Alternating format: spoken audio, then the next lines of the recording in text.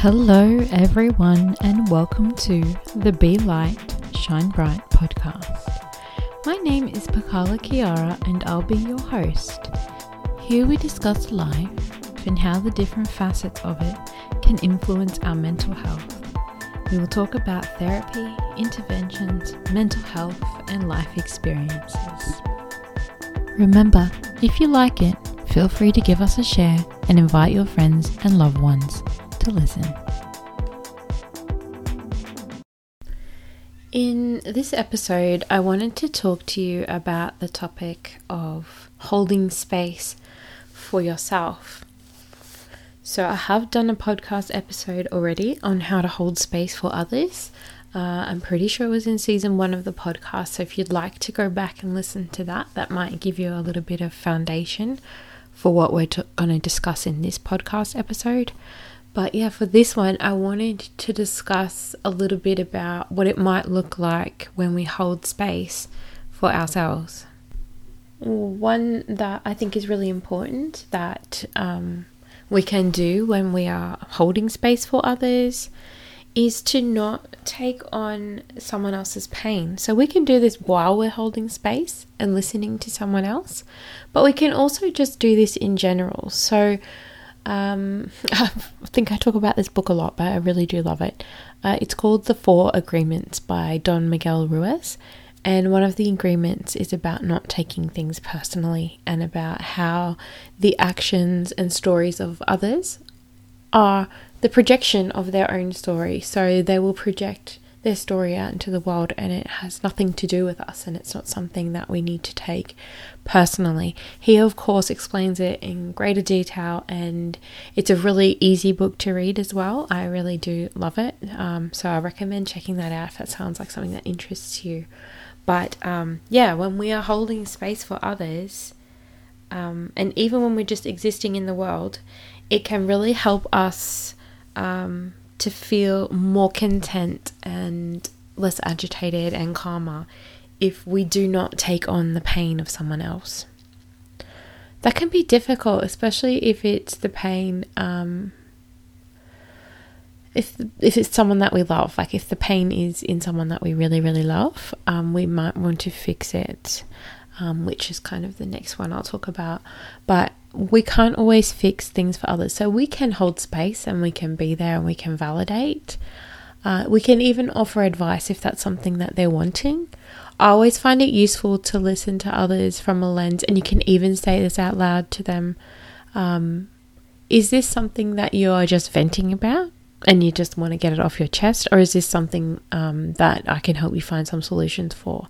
And then they'll let you know, because sometimes people don't want advice. You might be giving some unsolicited advice and they may not take it well. The only time I think that it's appropriate, I don't even think we need to take on the person's pain in this case, but I do think that sometimes if someone is telling us that we have hurt them, then it is up to us to look at our own actions, but we don't have to take on their pain in that either. So we don't need to guilt and shame ourselves. We just need to learn from it and move on. This one kind of links in with that first one, and it's not being in fix-it mode. So I feel like males are more likely to want to fix things and to make it all better and make it go away, where sometimes another person might just want you to empathize with them, validate them, hear them, listen to them. Sometimes we just want to be seen. We don't need to be fixed. And this helps us to hold space for ourselves. Sometimes when we're busy fixing other people or making life better for others, we are neglecting ourselves. So sometimes when we are saying yes to other people, we might be saying no to ourselves. So that's another reason why it's good to refrain from that when we are trying to hold space and be there for ourselves. This, for me, goes hand in hand with listening consciously. So listening to someone's words consciously or to a situation consciously means having more of an observer's role instead of participating in it. It means being able to step back and look at something through a number of different lenses. I've found that being a counsellor really helps me with this, but it's something I was quite good at before. And it's kind of that analysis of a situation or thinking before you speak. But yeah, consciously listening and listening for the parts that people are not saying as well as what they are saying. Sometimes people are leaving things out that are important because they feel like they can't talk to you about it. But also it helps us to not take on the projections of others. When we're listening consciously and we're listening with a lens where we can think about the things that they're saying, we can see that some of it is not anything to do with us and we don't need to take it personally or get hurt by it. So yeah, that's kind of what conscious listening for me is about. And it's also learning what needs to be attended to more pressingly. Sometimes people have surface level stuff and then they have a deeper thing underneath that actually needs to be expressed. Now, all the ones I've spoken about so far kind of have been about, how to be there for yourself while kind of being there for someone else. And the last one with that is to observe without judgment. So we can do this for ourselves and for others. So for others, it means observing without judging them. So just noticing what is and not placing a judgment or a value on what that might mean. It's just being okay with what is. For ourselves, when we are observing stuff without judgment, we don't need to put that the guilting and the different things on top of ourselves. So when we are noticing things, like we can notice things like, that makes me feel sad, or I feel a bit cranky about that, or I feel really happy about that actually. And it's just observing without judging. So you don't need to wonder why that feels good, or you don't need to wonder why, or beat yourself up for something being bad as well. We can just observe what's happening for us in the moment. So feelings come and go. So I think it's Muji that said that. Feelings are just visitors. Let them come and go. Something that might help you to observe without judgment is to have unconditional positive regard. So, of course, when we're holding space for others, this is important, especially as a mental health professional or a counsellor like myself. But having unconditional positive regard for yourself is also something that's really important. So, loving yourself through thick and thin, forgiving yourself when you make mistakes, and just always approaching yourself from a place of love can really help. And this might be really difficult for you if you're not used to it or you have never done it. But I encourage you to listen to some of my previous podcast episodes on things like self-love, living with purpose and on purpose, looking at guilt and shame. There's another great podcast episode I did on that. But these kinds of things can impact our unconditional positive regard for ourselves. So looking at those and feeling into those can help to hold that space of unconditional positive regard for yourself. This is a short interruption to let you know that if you or a loved one is experiencing difficulty or is in need of more support, you can find me at maramacounselling.com. Be sure to check out the audio resources page also, where you'll have access to a number of free resources that will help you to feel relaxed. Be sure to take advantage of my 20-minute free initial session. I am also on Facebook, Instagram, and Twitter. Can't wait to work with you. Something that ties into unconditional positive regard for self is working on building and cultivating compassion and kindness and gratitude. So holding these things in a place of value when you're dealing with other people can help you do it for yourself. So sometimes we might struggle to have compassion for ourselves. We might be really hard on ourselves, and we might not be as kind to ourselves as we are to other people. So trying to keep in mind that everyone does better when they feel better. So cutting yourself some slack and being more gentle on yourself. Like, things don't have to be perfect. Sometimes there might be some very good reasons for why you're not at 100%. And something, a concept that I like to think of a lot is that your best is going to differ from day to day. So sometimes your best on one day is not your best on another day. So keeping that in mind as well can really help. So something that helps with that, being kind to yourself, is skipping the shoulds. So try to replace the word should when you're talking to yourself or in your mind or about yourself. Try and replace that word with could. I could do that.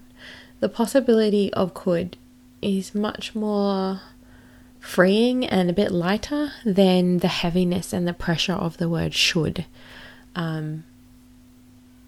If I always feel like someone's getting in trouble when the word should is used. So that can help you to be kinder, patient, and more compassionate towards yourself. Something that is important when we're holding space for ourselves is like physical things. So something that's really good for grounding yourself, your emotions, emotional regulation. It helps with your vagus nerve and to calm down your nervous system is deep breaths. So learning how to breathe deeply. Just take a minute or two out of your day even. And in times of great stress, it's okay to walk away and take a breath.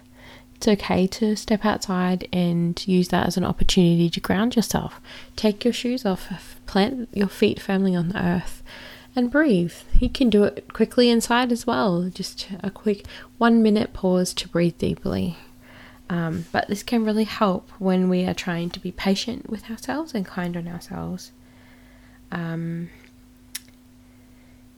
Sometimes we just have to accept things as they are, which can be really difficult. I find this hard to do. I like to have things done and fixed and managed. It is something I find hard to do, is to sit with something that's really bad. I want it fixed. Usually if it's within my power, I've fixed it to the best of my ability. If it's not, that's when I have a little frustration, but it's not really being kind to myself because there's no way I could change things. Like, there's no point getting upset about the actions of others. Sometimes the things we are getting frustrated about or being hard on ourselves about actually has not very much to do with us at all and is in the control of someone else or something else. So learning to be patient with things like that can help us to hold space for ourselves. Sometimes it's okay to feel emotions. So if we are uncomfortable feeling negative emotions like sadness or anger, we might try and replace this with things like addictions, lying, either to ourselves or to others. And this ends up creating a bit of a shame spiral or an opportunity for us to feel guilty later. So sometimes just sitting with what it is and letting yourself feel, letting yourself have a cry. Sometimes we need to whack on a sad movie and watch it and have a bit of a cry. We might need to listen to some of those sad songs that touch us, that make us feel emotional. Sometimes it's about getting that rage out at the gym, or I really want to go to a smash room where you can smash things. That would be fun. Or a punching bag or something similar.